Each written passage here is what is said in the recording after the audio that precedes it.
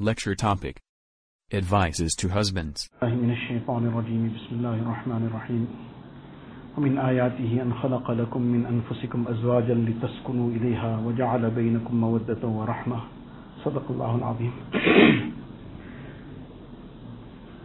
Alhamdulillah, for a good amount of time you have been hearing about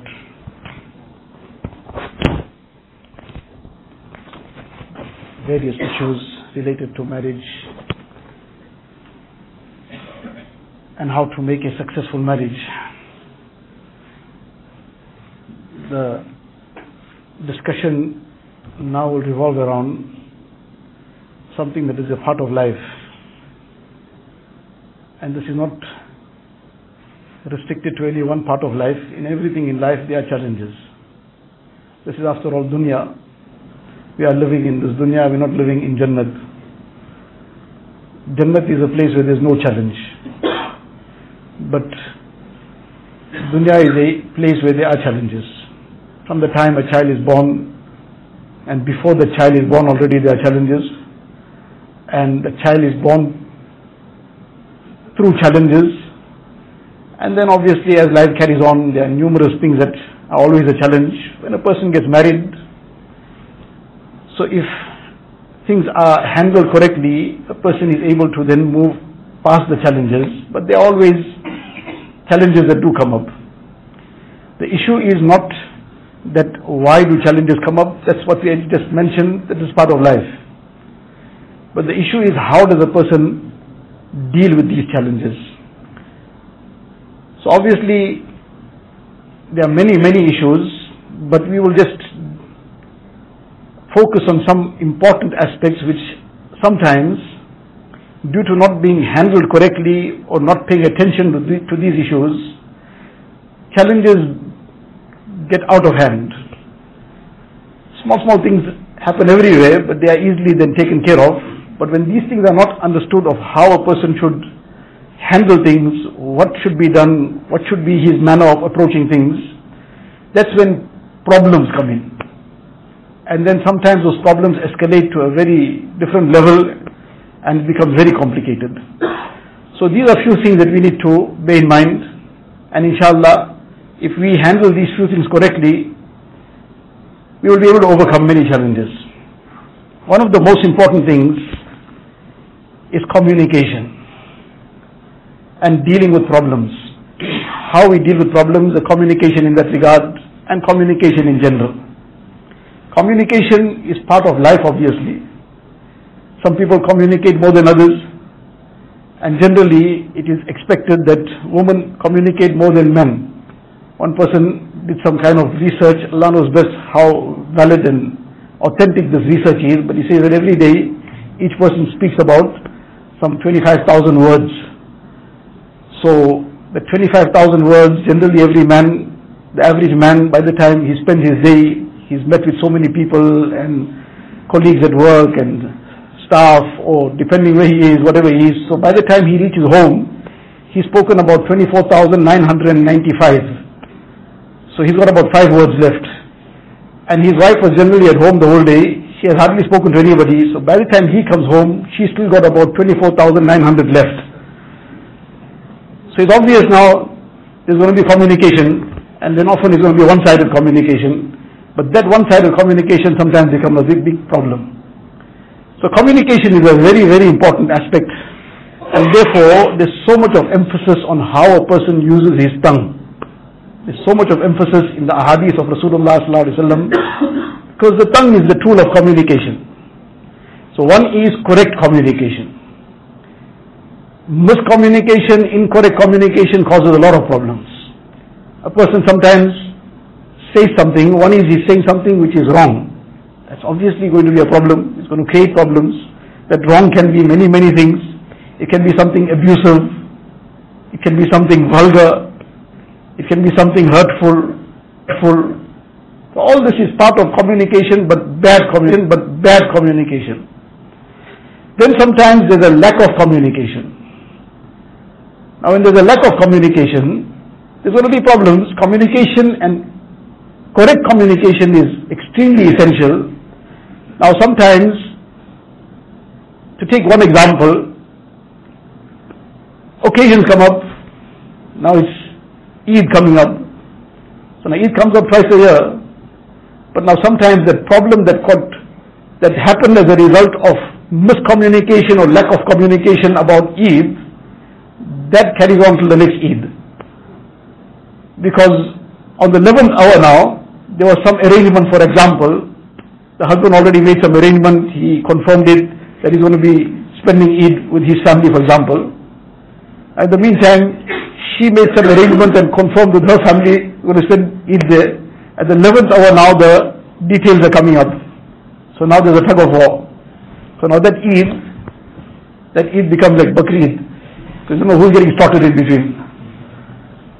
So this was all as a result of lack of communication. If there was some kind of clear understanding beforehand, that okay, we know these things become complicated sometimes, so where are we going to spend Eid? That's a simple question. There will be some give and take, but everybody knows now what's the way forward, so there's no issues. Now that's one example. There's obviously many things, but just how a simple thing, very simple thing, and often it is on occasions. Now there's some nikah taking place, there's some other occasion, and that's the other ajib part of it and the tragic part of it, that very often happy occasions become very complicated, and happy occasions become very sad because of dramas that happen, often the dramas that start off as a result of lack of communication or miscommunication. And then in day-to-day life, so many times these things happen. So we can't go into too many details here, but this much, that a person needs to stop, think how to communicate things correctly, what's to be communicated. Sometimes things are said, but it's said in a very vague manner. Now he takes it for granted that he finished saying it, and he didn't understand what he said. Now later on there's a problem. He says, no, but that's what I meant. What you meant is in your mind, and unless she's on that level where she's got some kind of kashf, etc., she's not going to read your mind. So don't believe that she is already there. Spit it out.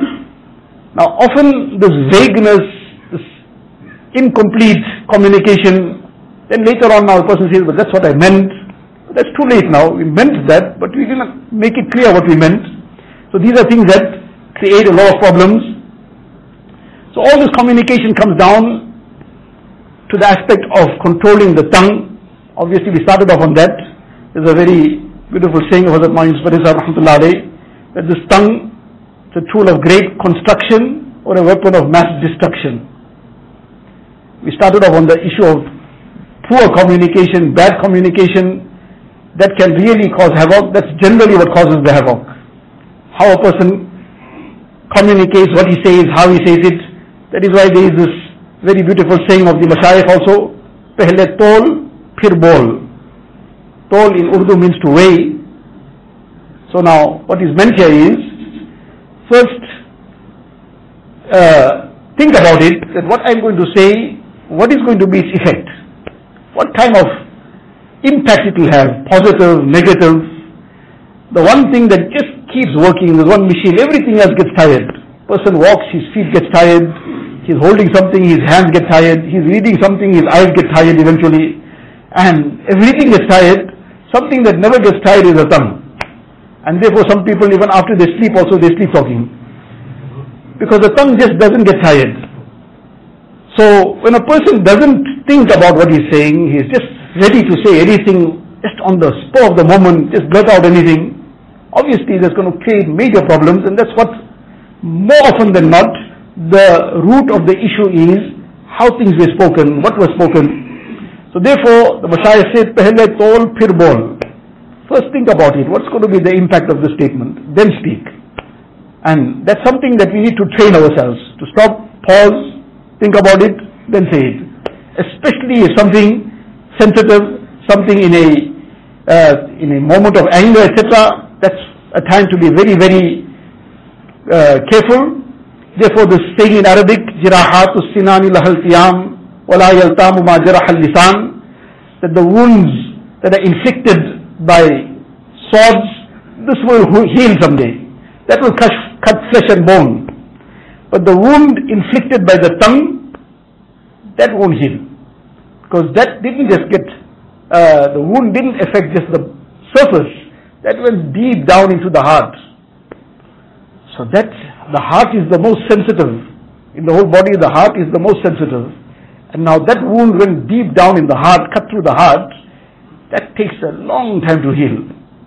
So therefore, a person has to control his tongue. Amlik alayka lisanak. In the Hadith Sharif, Rasulullah gave the prescription for safety from all kinds of problems and difficulties. Hazrat Uqba bin Amir radiallahu ta'ala anhu, he asked the question that how do I get safety from all the fitnas and whatever else? Three things Nabi Sallallahu Alaihi Wasallam mentioned. Number one, top of the list, Amlik alayka lisanak. Control your tongue. Person who controls his tongue, he'll be safe from a lot of problems. A lot of problems indoors, a lot of problems outdoors also. So the first thing that was mentioned was control the tongue. And not controlling the tongue, sometimes the damage is irreparable. It's too late to do anything about it. It's beyond repair. And this unfortunately happens so often when people phone now and they are frantic, but you know what, it was in anger that I gave the talaq and 3 talaqs. Say, does anybody give talaq in a moment of happiness? You say, no, it was in anger, so now maybe it's not valid. Does anybody give talaq because they're happy? That anger doesn't make any difference to the fact that those 3 bullets were let out of the chamber. Now the damage is done. Now the person is crying about it. So that is a very, very delicate matter. Nevertheless, in other general issues as well, the tongue, this is the root of so many of the problems. In one hadith it is mentioned that Nabi Sallallahu Alaihi Wasallam pointed to the tongue of one Sahabi and says this is the thing that takes people most to Jahannam, the tongue. And unfortunately this is the thing people take least note of, that what I'm saying. So this is the extremely important thing, together with the tongue and what we just mentioned already in passing, the anger management. Many things are not even generally regarded as something to be learned, unfortunately. Some aspects we all understand, we have to learn it, everybody knows it, we go to madrasa to learn it also, we have to learn the masail of taharat, we have to learn the masail of salah, if it's Ramadan, we have to learn whatever pertains to fasting, zakat, etc. So many things. Person wants to do some business transaction he goes to some alim, is this all in order, is this correct? Somebody's got that consciousness of deen, he'll find out. But many of us who have this consciousness of deen in many aspects, some things are still beyond us also, that this is something to be learned. Anger, how to control anger is something to be learned. How to adopt sabr is something to be learned. How to inculcate tolerance, this is something to be learned. This doesn't happen by just thinking about it, by just reading up something somewhere. If it was just by reading up something, then even the other masail you could have just read up, we didn't have to go to madrasa. But this too is something that's learned.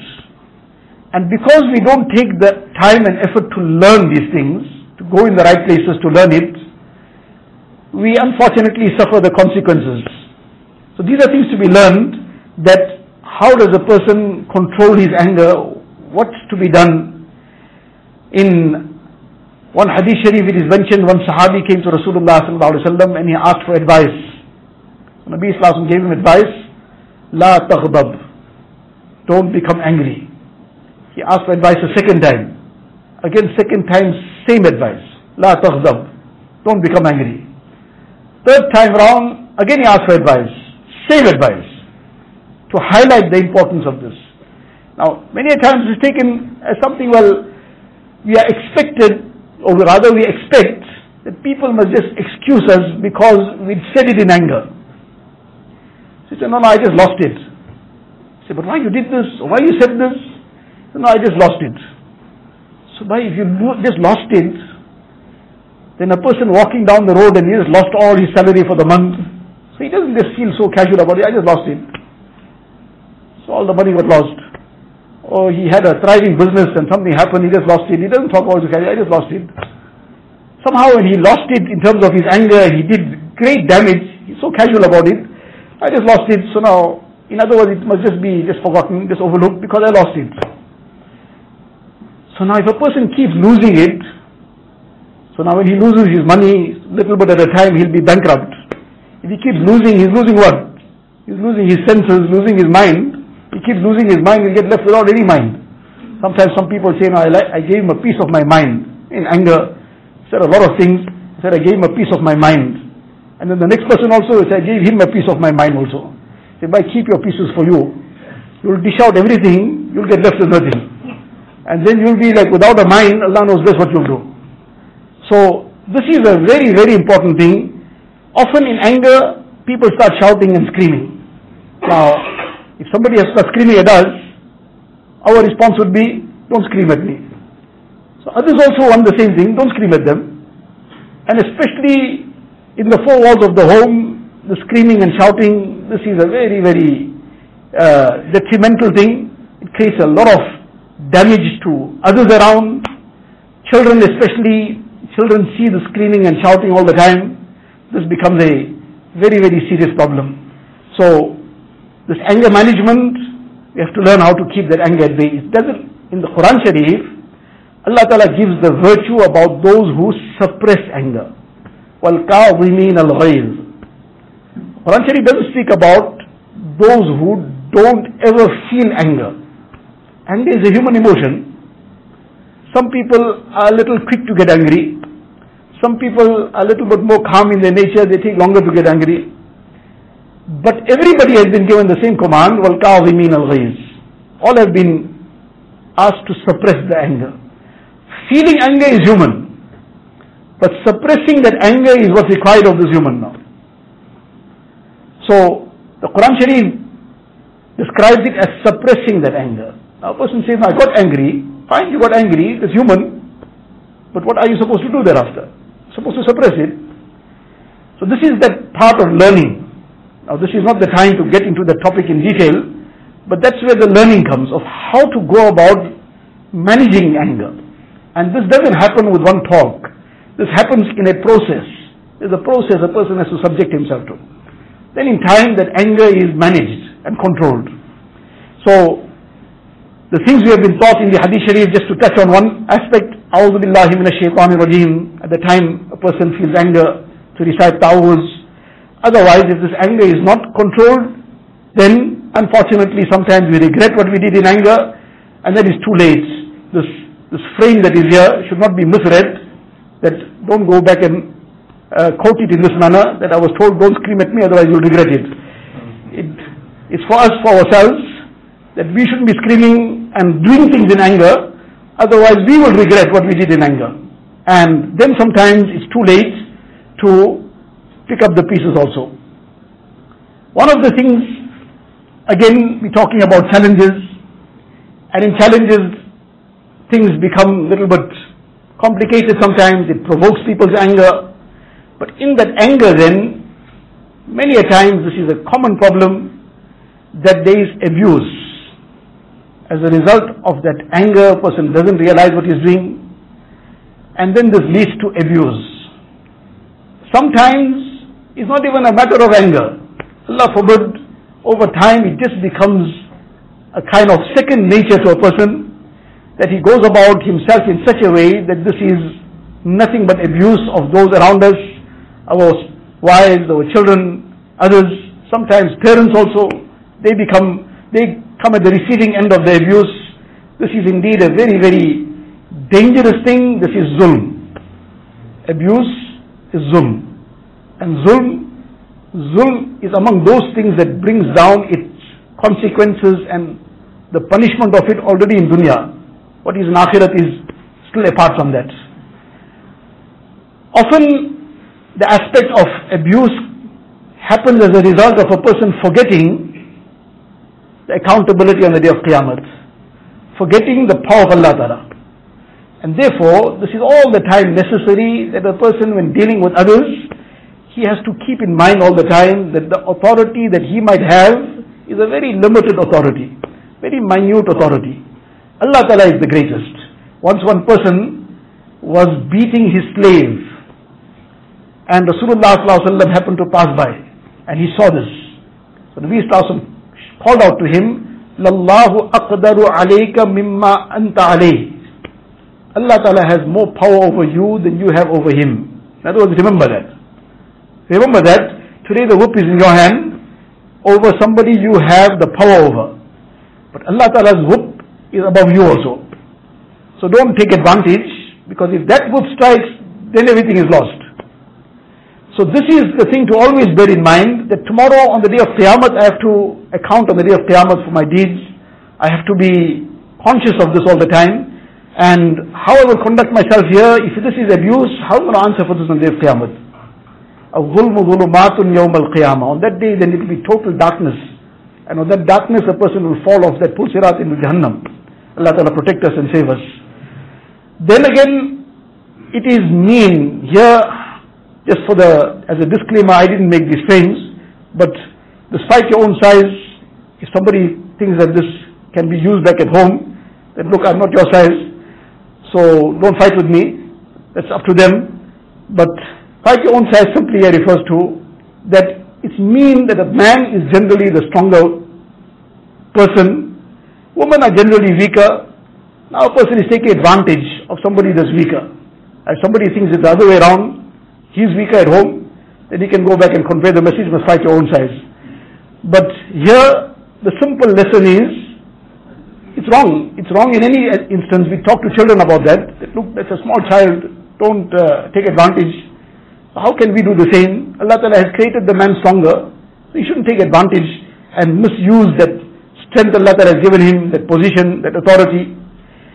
In fact, this is, sometimes we forget many things, that just as we have emotions, we have feelings, we forget others also have feelings, others also have emotions.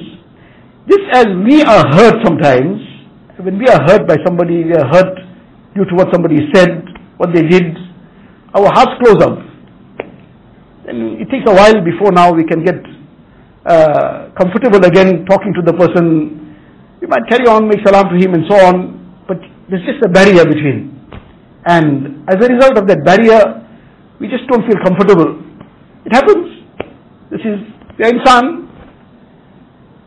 So, when this can happen with anybody, with a stranger also, somebody we just meet once in a while, or somebody we might be just working with, but there was something, some altercation, whatever the case is, the person said something hurtful, the person said something that we really felt bad about, our hearts close up. Now then, how the feeling goes? Can we imagine what happens? That where a person has been abusive to his own wife, he's been saying things that are mean, that are despicable, that are hurtful, and then after all they are spouses, they are married, then at the end of the day, he still wants to now continue like husband and wife. Therefore, in one hadith sharif, Rasulullah ﷺ mentioned this actually, that this was now coming from the times of Jahiliyyah, and it was a common thing, people would beat their wives. Nabi ﷺ cautioned them that how can is this human? That a person beats his wife in the day, and then at the end of the day he wants to then share the bed with her. In other words, this is like a kind of animal behavior. That as if there's like no human feelings involved here, there isn't emotions, there isn't any kind of heart. That fine, whatever happened during the day, that must just now be just like a page just turned over, like a person broke some inanimate object, threw it aside, and now life carries on. Now we get hurt by somebody, our hearts close up, we can't relate to the person easily, we feel so uncomfortable in the person's presence. And now, can we imagine what goes on in this kind of context and situation? If truth be told, and this is in the light of correspondences that come, that becomes torture. How the person conducted himself during the day, at the end of that day now, he wants to indulge with his wife, that becomes torture. And this is not in any coded language. Now, people don't talk about this on the first occasion. When it finally comes to the point where now this can't be handled anymore. Now that woman is writing to say that I don't want to break this home, but I can't manage this anymore. Now where the whole problem came from, that she is refusing to allow the husband his marital rights. Say, but how can you do this? This is sinful. This is sinful, you can't do this. So now when that came to that point now, that she is now being put into the box, so to say, that I am now committing a sin. So now she is now explaining the problem. She says, this is more than torture for me. Because the heart is closed. Now when the heart is closed, then that is not anything that is now look forward towards, it's a torture. So how long does a person endure torture? Once, twice, 10 times, 50 times. So I had enough, I can't have it. This is the reality of life. So therefore these are very, very important aspects which often we think are unrelated. Life must just carry on. Whatever happens in the day, must forget about it. Do we forget about it? Can we just turn our hearts off and carry on? We can't do it. How we expect others to do it? Especially one odd occasion something happened and then time heals it very quickly. But then when it happens the second time, happens the third time, each time, though things got settled, it got healed, but it leaves some residue. It leaves some part of it gets left. 90% of it all heals up, but there's some scars. The second time it leaves a deeper scar. The third time the scar is even deeper. Then the fourth time the wound gets left open. Though it healed, but the wound gets left open because it's now been cut so many times. And then in time it doesn't heal. So these become the issues as a result of this kind of behavior, conduct. So therefore we have to be all the time considerate in this regard. Then we come to another very important aspect, is family relations. Family relations now refers to how we interact with all the different parties. A person got married, so now he has to obviously take care of his wife. But now it doesn't mean that he got married, he's got no other family in life. His parents brought him up, so he's got his parents still, he's got his brothers and sisters, he's got other family members, he's got an extended family now. And he's got married, so he's got a second family. So how does he now live in a way that keeps the balance in all this? One thing to remember all the time is that every husband, there's a pulsirat that he walks among the many. There's one pulsirat he walks on earth. That is a pulsirat between, on the one side the wife, the other side the mother. He has to walk this pulsirat very carefully. Pulsirat is very, very narrow. He does the wrong thing, he'll fall. So he has to remain balanced. So this is just a manner of understanding it, that it's a delicate thing. If a person doesn't understand the sensitivity of something, then he doesn't take care to handle it correctly. If a person knows that this is very, very sensitive, then he walks with it very carefully. He doesn't even realize it's sensitive, he's just walking, swinging it, he breaks it. So that is the need for expressing it in this manner, that the person be conscious of the sensitivities. So this is something he has to be conscious about, and he has to be careful about how he deals with it. Unfortunately, often what happens is that a person goes on to either extreme. Somebody gets married, now, okay, fine, the first few weeks of marriage now, he's in a new life, he's lost to the world for a while, but then now he can't be lost to the world forever. So now he has to come back to reality. Fine, his honeymoon is over, so now he has to come back to reality. On that honeymoon note, if inshallah we've been listening carefully, then inshallah this will never apply, but just on the side, just seems like we're getting too serious. So just to little digression, that if a person handles these things well, then inshallah this will never apply. As somebody explained it, that many a times a person gets married, so that after that marriage, now that 1 month, the honeymoon, that is like the whole month is full moon. Then unfortunately, thereafter it's perpetual eclipse. Just can't see the light anymore. So that should never be the case.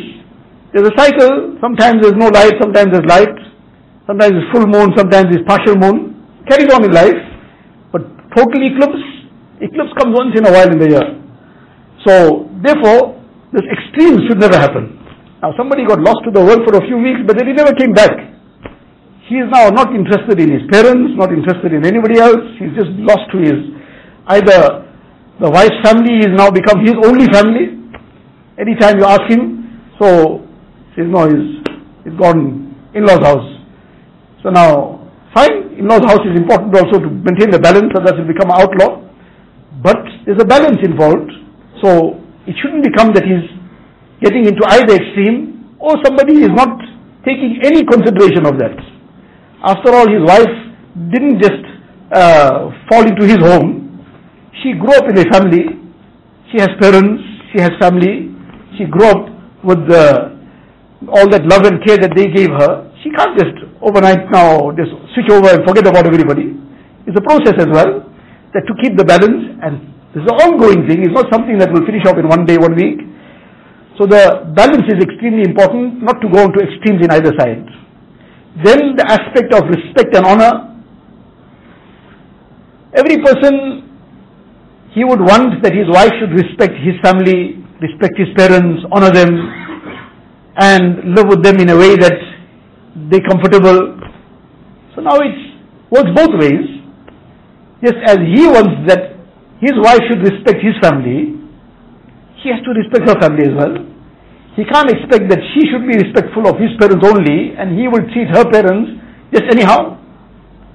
That's going to obviously create problems in the marriage itself, because if you're going to disrespect somebody's parents, they're going to be hurt about it. So they can't separate these two things. Okay, you can keep hurting my parents, I'll be fine with it, that's your issue with my parents. It's going to affect everybody. So the respect and honor, and how you deal with them, they will also deal with you as well. This is unfortunately a common issue when people have some arguments, some fights. So now supposing, for argument's sake, if it is accepted that somebody's father-in-law is not a very good person, for argument's sake, and whereas we are not in any position to judge anybody's end. If there's something wrong, the wrong is wrong. Let's assume somebody has some bad habits.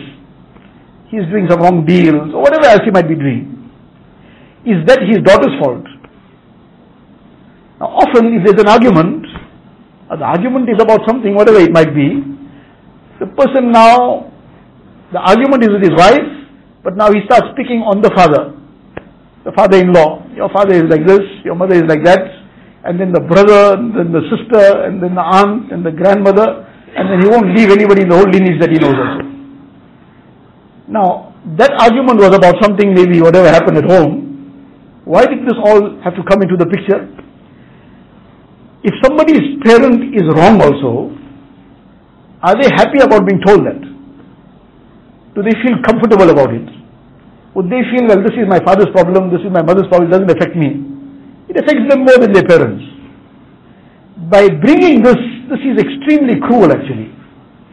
And often this is due to us not taking a moment to think about it the other way around. In all these things, if a person just stops to put himself in the shoes of the other party. If I was on the receiving end, how I would feel? Can I imagine the same things being said to me? And this is a principle that we learn from one hadith sharif. One young person came to Rasulullah sallallahu alaihi wasallam and he put forward a question. Call it a request if you wish. And his simple words he said was that, Ya Rasulullah, give me the permission to commit zina. The Sahaba were shocked. Nabi sallallahu alaihi wasallam didn't take offense to the question because this was something to be treated. He called him in a very compassionate manner, called him forward. And he spoke to him. And now this is also a lesson regarding what we are talking about. Sometimes things are said out of turn, etc. We are the drivers of the marriage. The husband is the driver. The passengers in the bus, sometimes the passengers might get unruly little bit, they'll start jumping and shouting whatever. That won't endanger the travel. Because they're jumping around in the back, they'll sit down too, everything carry on. But if the driver starts jumping around, the driver starts jumping around, everybody is in danger. He'll capsize the bus and everything will go haywire. So somebody does something out of line, we have to still maintain control. And we have to do it in a proper manner. Correct it in the right way. The Nabi Sallallahu Alaihi Wasallam is teaching us how to go about it. He called him forward. He asked him that if somebody has to do this with your mother, you'll be okay with it? It's impossible. Your sister, your wife, your daughter, how can it ever be tolerated? Well, that too is somebody's mother, somebody's sister, somebody's daughter, somebody's wife. Then Nabi Sallallahu Alaihi Wasallam made dua for him. The thing that he did thereafter hated most was zina. But now what changed it? Okay, we'll have to understand and accept the barakat of Rasulullah Sallallahu Alaihi Wasallam was also definitely part of it. But the approach, the manner in which it was done, and putting that reasoning forward, that's the reasoning we have to put ourselves into all the time. If I was on the other end, how I will feel about this. If a person keeps stopping to think about that, most of the time, he'll then do the right thing. That will be enough. Yes, that will be enough to make him do the right thing, to say the right thing. So, therefore, this is the thing that we have to be respectful, give the honor as required. Don't neglect one for the other. In dealing with, now as we said about the Fusirat, we have to keep the balance. Sometimes a person now is neglecting his parents because of his wife. Somebody is neglecting his wife because of his parents. Everybody has to be given their due, and this is the responsibility of the husband, that he conducts himself in a way. It's a juggle. This is sometimes something that takes a little bit of thinking, and that is where sometimes we have to stop to think carefully, sometimes take mashwara. Ask somebody's advice that how do I juggle between this? I need to keep the balance, but now this is a very, very complicated situation. How do I keep the balance? How do I make it happen in a way that everybody is fine with it? So therefore this is something we need to work around. Then as far as the khidmat of one's parents is concerned, this is the responsibility of the son. It's his parents, their khidmat is his responsibility. Yes, it's the good fortune of the wife that she participates in this and she does for them what she can. But if this is imposed, it's going to create problems. Neither will that happen in a proper manner, and nor will it be digested. It will become a problem in that marriage, and once a while it will happen fast, but it becomes an ongoing thing. It's then going to create serious problems. So therefore, this should happen with targheeb. It should happen in a way, and often, if we are ready to do for the other side, they'll be ready to do for this side as well. This is how it works. It's give and take in all this. Yes, mashallah, some have that zeal for khidmat. Alhamdulillah. Everybody is not of the same caliber and the same level. You're going to have to create that zeal. It's not going to happen by an instruction. It's not going to happen by just imposing something. We have to make it happen, but make it happen with a happy heart. Then it will happen in a way that it will be fulfilling for everybody. All will be happy. The people making the khidmat will be happy to do it. The people receiving the khidmat will be happy to receive it. Otherwise, if it's happening grudgingly, neither will those doing it be happy about doing it. Even those receiving it too, they'll be seeing how it's happening. They'll be unhappy receiving it too. So what we got out of it? So it's something to be created and generated with targheeb, with giving encouragement, and inshallah this will then happen with a happy heart. In dealing with issues, this is an ongoing situation that comes up, especially if a person is living in the same house with his parents. Even if he's not living with his parents, there are issues that come up, and some say that the longest running battle is between mother-in-law and daughter-in-law. There's still yet no end in sight, but it doesn't have to be like that. It can very well be a smooth sailing relationship, but things do happen sometimes. In these situations that come up, one aspect is that now the husband, the son, he's in the middle. One aspect is being totally impartial. Very often, that impartiality is lost. Sometimes a person is swinging completely onto the side of the wife, not interested in what his mother is saying, her problem is.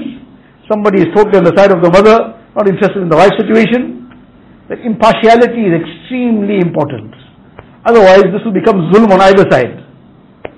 The second thing is, as far as possible, don't get in between. And this is where the diplomatic juggling will have to carry on. There's a peace both sides, keep them happy and carry on. Talk to the wife, whatever it is now, as people get older, they're sometimes a little bit irritable and so on. They are elders, you have to respect them. We'll feel a little bit hurt about it, make sabr Allah Ta'ala about it, make sabr Allah Ta'ala will reward you for your sabr, pacifier. The mother now, these young girls nowadays, they don't know anything, but don't say in front of her obviously. Yeah. Otherwise then you're already in the middle of it. Now you just have to just take it one step at a time, inshallah, slowly she'll come right. I'll talk to her later. As soon as you're going to start becoming involved in the middle, you're going to catch it from both sides. So, person in the middle is a sandwich obviously. And that's going to, and one of the, in fact, I never thought that this would happen. It used to be something that used to be mentioned just as a kind of point, but never thought that this actually happens. But until when these problems really came up, and some really serious problems came up, and then you realize that people do these kind of things. That every negative thing, they are human, others are human also. Sometimes without realizing it, somebody just blurts out some comment, is wrong, you shouldn't do it. But now these things happen. Sometimes the mother-in-law will just say something. So now in the absence of the daughter-in-law, she said something. Sometimes the wife now said something about her mother-in-law. In the absence of the mother-in-law, she said it. Now you get, mashallah, some so intelligent people, every negative thing that their mother said about the wife, they'll come back and give her the full karguzari of it. Don't know what price to give them for the intelligence. And likewise, anything that the wife said, any comment she blurted out, then go and relate it to the mother. So what he achieved, mashallah, he achieved the first prize for creating problems. Because obvious, what's going to be the end result? One person, there was an ongoing problem. One day, his wife wrote one long letter, and it was like really at the edge, and then complaining everything about the mother-in-law. Mother-in-law said this, and I'm astounded as I'm reading it, that what kind of person it is. She's telling her daughter-in-law all these kind of things. Then the last line somewhere at the bottom it came, and I know she says all this because my husband told me she said it. So she didn't say it to her directly. Whatever, she was venting her anger and feelings, but she was venting it in the presence of the son only, not to the daughter-in-law. But mashallah, this intelligent fellow was coming, giving everything. And as a result, it was now already on the brink. Until, alhamdulillah, he came to his senses and then stopped that. And then approximately maybe 1 year later, one day in passing, just met again. He's telling me, Jazakallah, that advice really helped. Alhamdulillah, the whole year has gone very comfortably. So there was no other problem in his life besides that. I don't think his mother was now too happy with his wife yet, or his wife was too happy. They were venting their feelings privately, but he wasn't causing that fire to be relayed from one to the other. So this unfortunately becomes a major problem because of not handling things correctly. Something as straightforward as this, you heard it, just pacify and forget about it. And that's the way to keep things calm. Something you heard this side, forget about it. And something you heard that side, then work at how to, you understood what's the problem, how to address the problem without referring to all the dramas. In that, whatever was vented, maybe out of the 10 minutes, there was 1 minute of something important. That was a problem. So now how to work at addressing that problem in a positive manner, that should be taken. And without referring to all the issues, work on that. From either side, whatever the problem is, work on it to try and balance it out, to try and ease the issue out. So this is the way to go about it, that we don't be impartial, we always remain impartial and don't get caught up in other issues. Then this is something which is actually those of us whose children are already married, we are in-laws as well, and we are grandparents or whatever. Sometimes we are not responsible in this regard. This is just now something for everybody, those who are still not yet on that note. Someday we will be on this note as well. That we have now got our child married, our son married, our daughter married. But sometimes we don't handle it in a responsible manner. Now we got our daughter married, she's now in somebody else's home. So it's obvious that now she's in somebody else's home, she's got another family also. But now every time there's a function, there's some occasion, there's something, our daughter must be in our home. She's obviously still our daughter, but she's now married. Her first allegiance now has to be to her husband. And now she has to keep the balance also. So fine, there'll be some give and take, but sometimes the give and take is one-sided. The give and take is one-sided. You keep giving, I'll keep taking. So it can't work like that. Give and take happens on both sides. So unfortunately sometimes that daughter, that wife now, she is prepared to keep the balance. But how does she juggle between the pressure now from the parents on one side and now how to keep the husband's side happy at the same time? This creates tremendous pressure on their marriage. And this is just one example. There are many other things that happen as well. That due to how parents sometimes don't handle things correctly, they create pressure on the marriage of their children. But now the children can't talk about it. They can't, and especially, alhamdulillah, if the child is respectful, so now he's going to maintain the respect as well. But now behind closed doors, what's happening behind closed doors, what's the drama that's unfolding as a result of this pressure, we don't understand, don't realize it. Sometimes it creates a tremendous strain on that marriage because of how parents are handling things, the irresponsible manner in which they are going about things. So that's also something to bear in mind, that we don't allow that to happen, that we create pressure on the marriages of our children. We spoke about many challenges already. Challenges of all types, all complication levels, and it's not sometimes a very straightforward thing that, well, a person now can just work it out immediately, how to go about it, what to do. Very often, if the person just took the little bit of effort to ask somebody, more often than not, and alhamdulillah there are many people present, Allah Fazal, in every community that are capable and able to help us and more than happy to help us. With that little bit of advice, there might be somebody we are comfortable with talking on the phone him, some friend of ours who's experienced, some alim we have some contact with. That little bit of advice we would have taken, it would have saved us from so much of problems. And after all, this is the barakat of mashwara. Allah Ta'ala has put this barakat in it. Many a times, the person, when he has asked the question, before he asked that question, that solution wasn't even in the mind, meaning the person who's giving the answer had never even thought about that this can be a solution. It only came at that point in time in the mind and heart that for this problem, this might work. This solution might work. And that becomes the most effective solution, which was never even dreamt about before that. That is the barakat of mashwara. Allah Ta'ala puts that barakat in that consulting. So, now the intention must be correct. I'm asking so that I can go about things in the right way, in a way that pleases Allah Ta'ala, that I don't transgress the limits of deen, and at the same time I don't trample anybody's rights. I keep everybody balanced.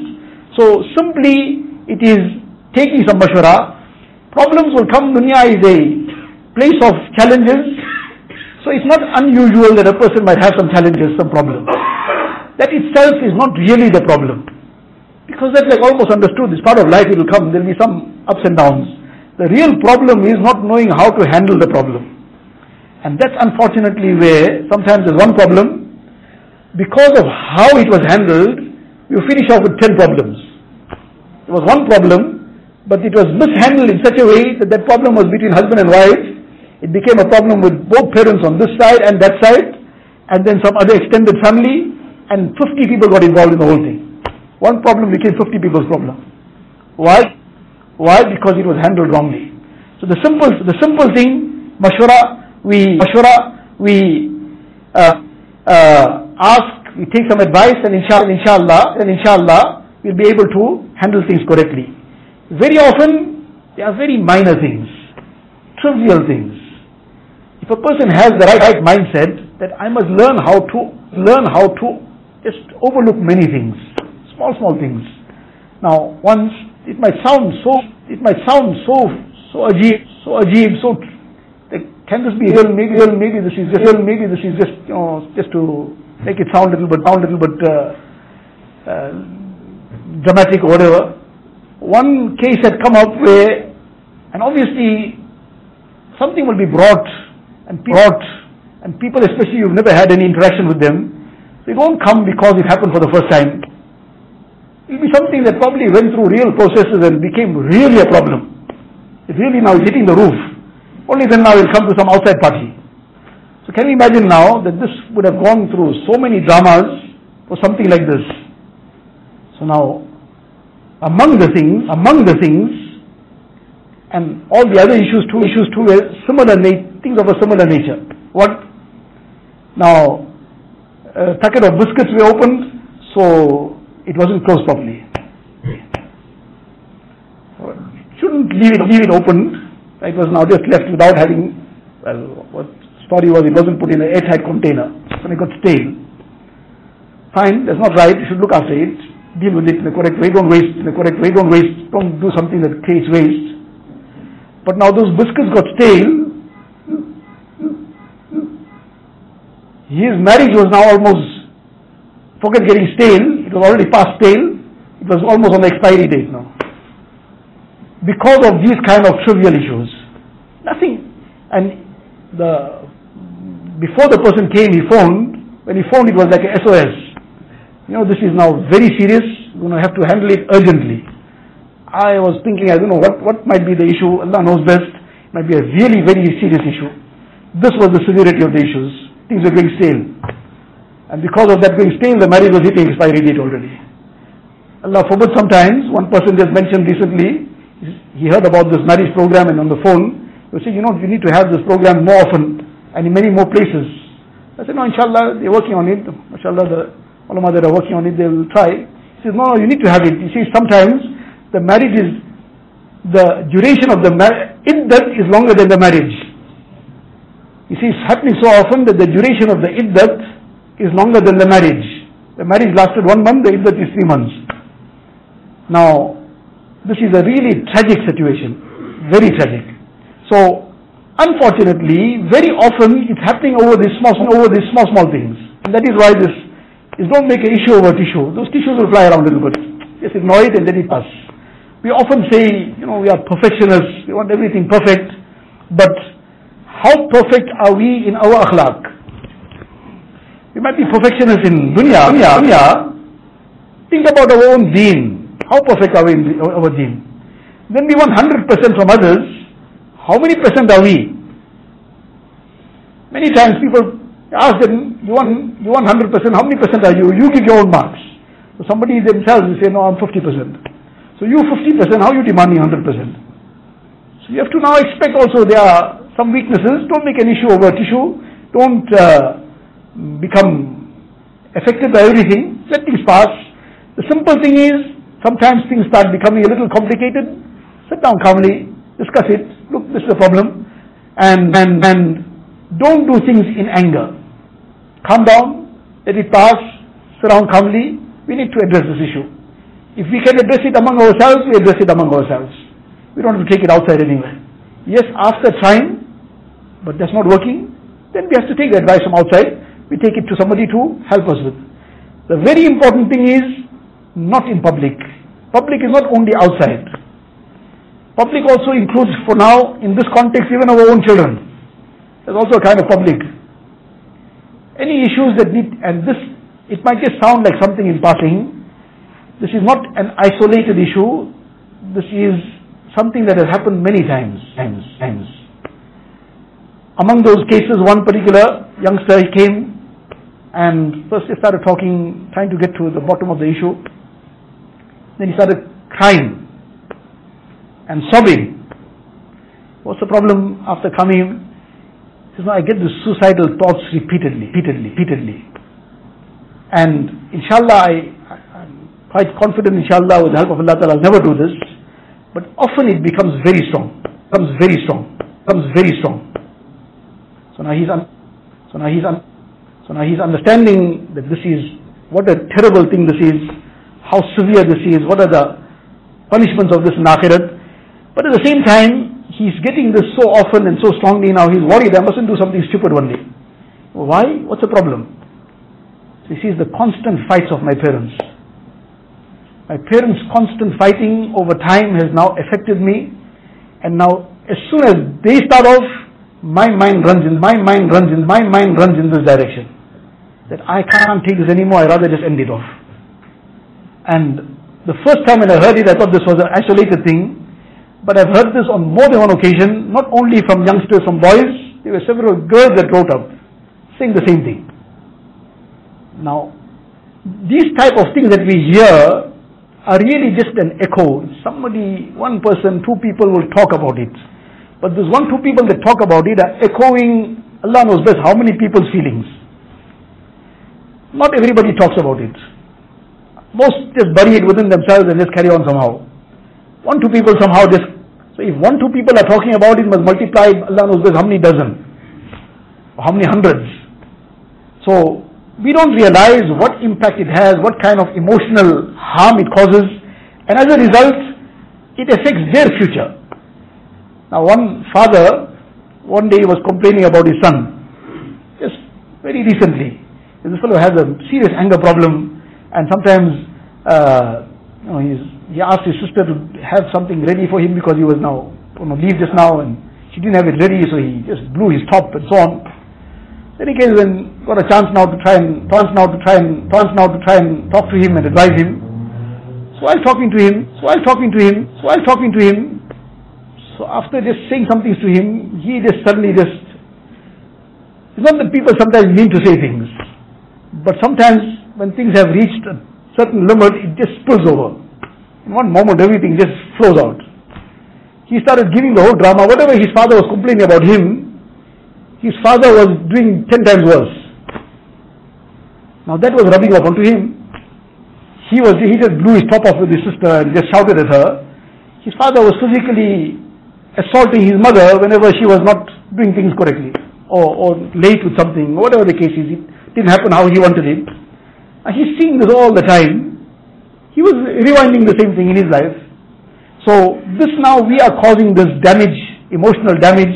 So therefore this is something, problems happen, there are sometimes some issues that come up, things become complicated, we deal with it separately, not in the presence of children, etc.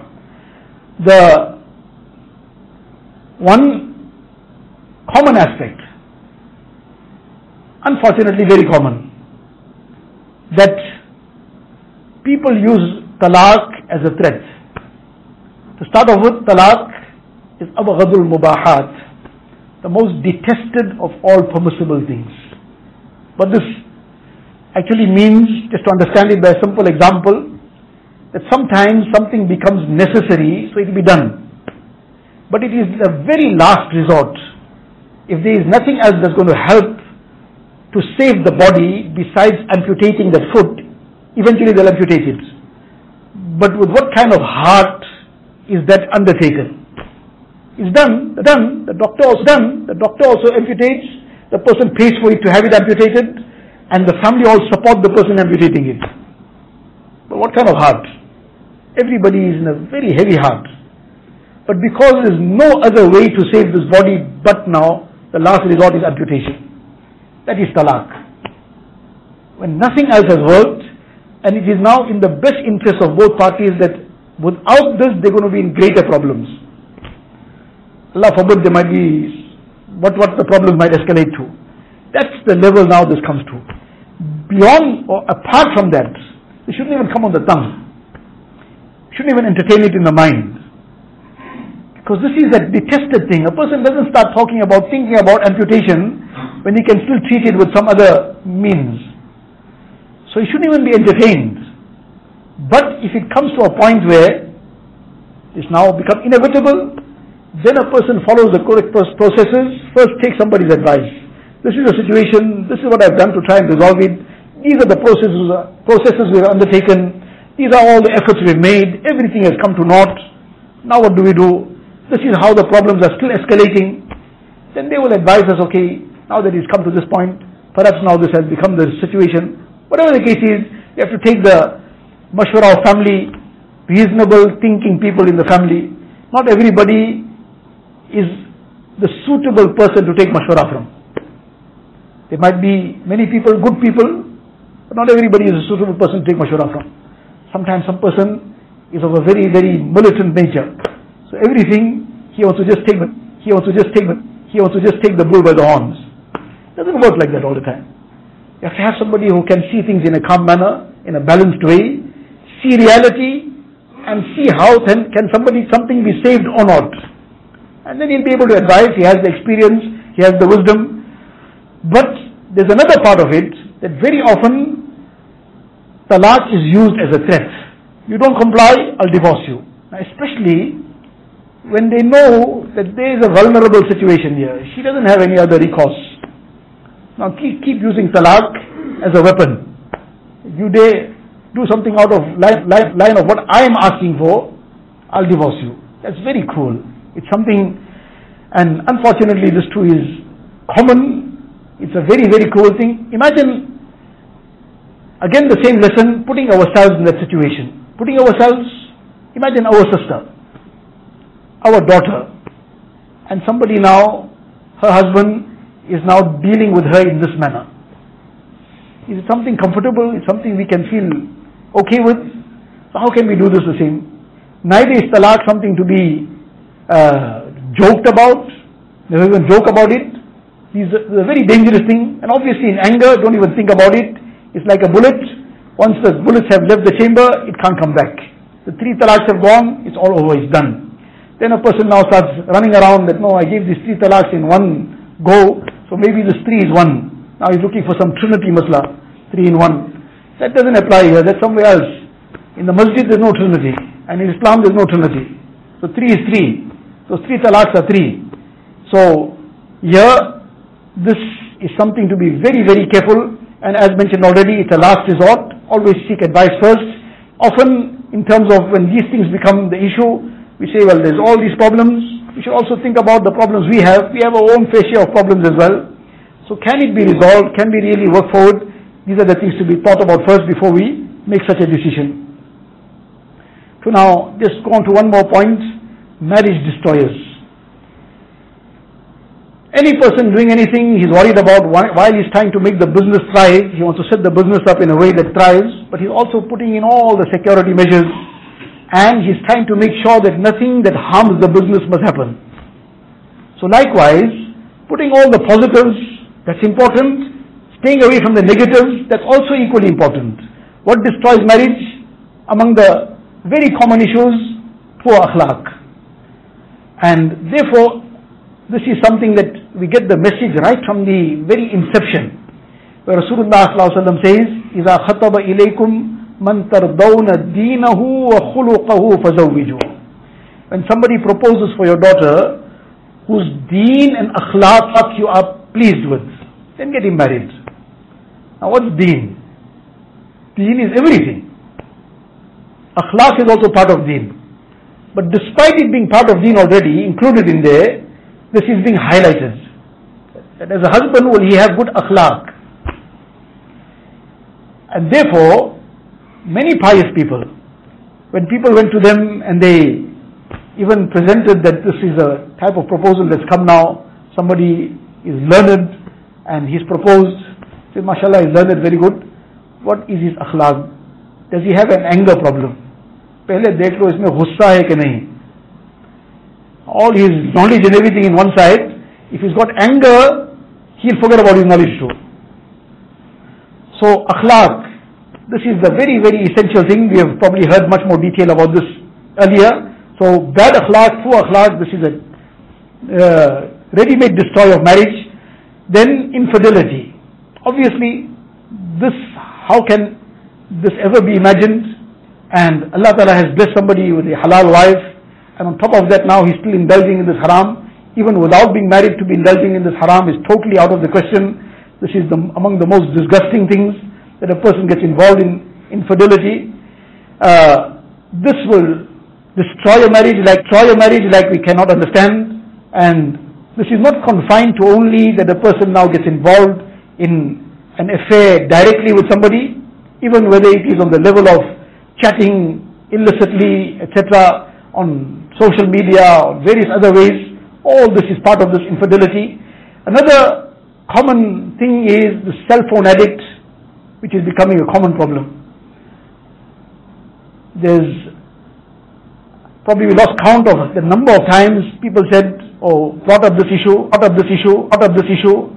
that, and it's either side. Sometimes a complaint from a wife, sometimes a complaint from a husband about the spouse being addicted to the phone, and there's no time for the spouse, there's no time for the children, there's no time for anybody, for anything. The person is like just 24/7 glued to the phone. This is indeed a very, very serious problem. We must have a rule. One person is just a businessman. He's not some alim or somebody. He's a businessman, but a straight thinking person. So he mentioned to somebody that he was just talking about the rule that he's made. See, the rule with my children, my family. When I walk in the house, they walk in the house. The phone is out in some other room. When we're sitting to eat, there'll be no phone allowed. Nobody must have any phone there. It is because when you're eating, you talk to me. You don't talk to your phone. Then on top of that, he said, "You want to tell me something? Don't send me a message. I want to hear your voice, because in any case that was what you were saying. I'm paying your bill, so I'm paying your bill. You talk to me. I want to hear you. I don't want to read your messages." So that's keeping a bond, because messages are another story. Not that it's wrong to send that message. A simple, decent message is fine. But that was the level he took it to. He said, "I want to hear your voice. I want to hear my daughter talk. I want to hear my son talk. I don't want to read their words." And especially when it's time, everybody is at home, that phone out of the question. That is what now will keep that bond alive. Otherwise, people get bonded with their phones. And now when you get connected somewhere, you can't keep two lines carrying on at the same time. You can't be talking. Even sometimes people have two phones running, but you can't talk on both at the same time. Very seldom that happens a conference call. Not everybody is interested in a conference call. They want their dedicated time. So this is unfortunately a very common problem. This is Shaitan's choice tool to create problems. So we need to avoid these things. Time is already out. There are various other things. This aspect of infidelity on top we spoke, it is not confined to just one particular aspect, even via the phone. This is indeed disgusting. It's a very filthy thing that a person now gets involved in these kind of things. And together with that, other things that destroy marriages, unfortunately, and one of the other issues is drug abuse. Many a marriage has gone up in smoke, as we say here, literally gone up in smoke, in the sense that marriage got destroyed because of the spouse, because of the husband, more often than not, getting caught up in drug abuse. And obviously now, in that state of mind, he starts abusing his wife, he starts abusing his children.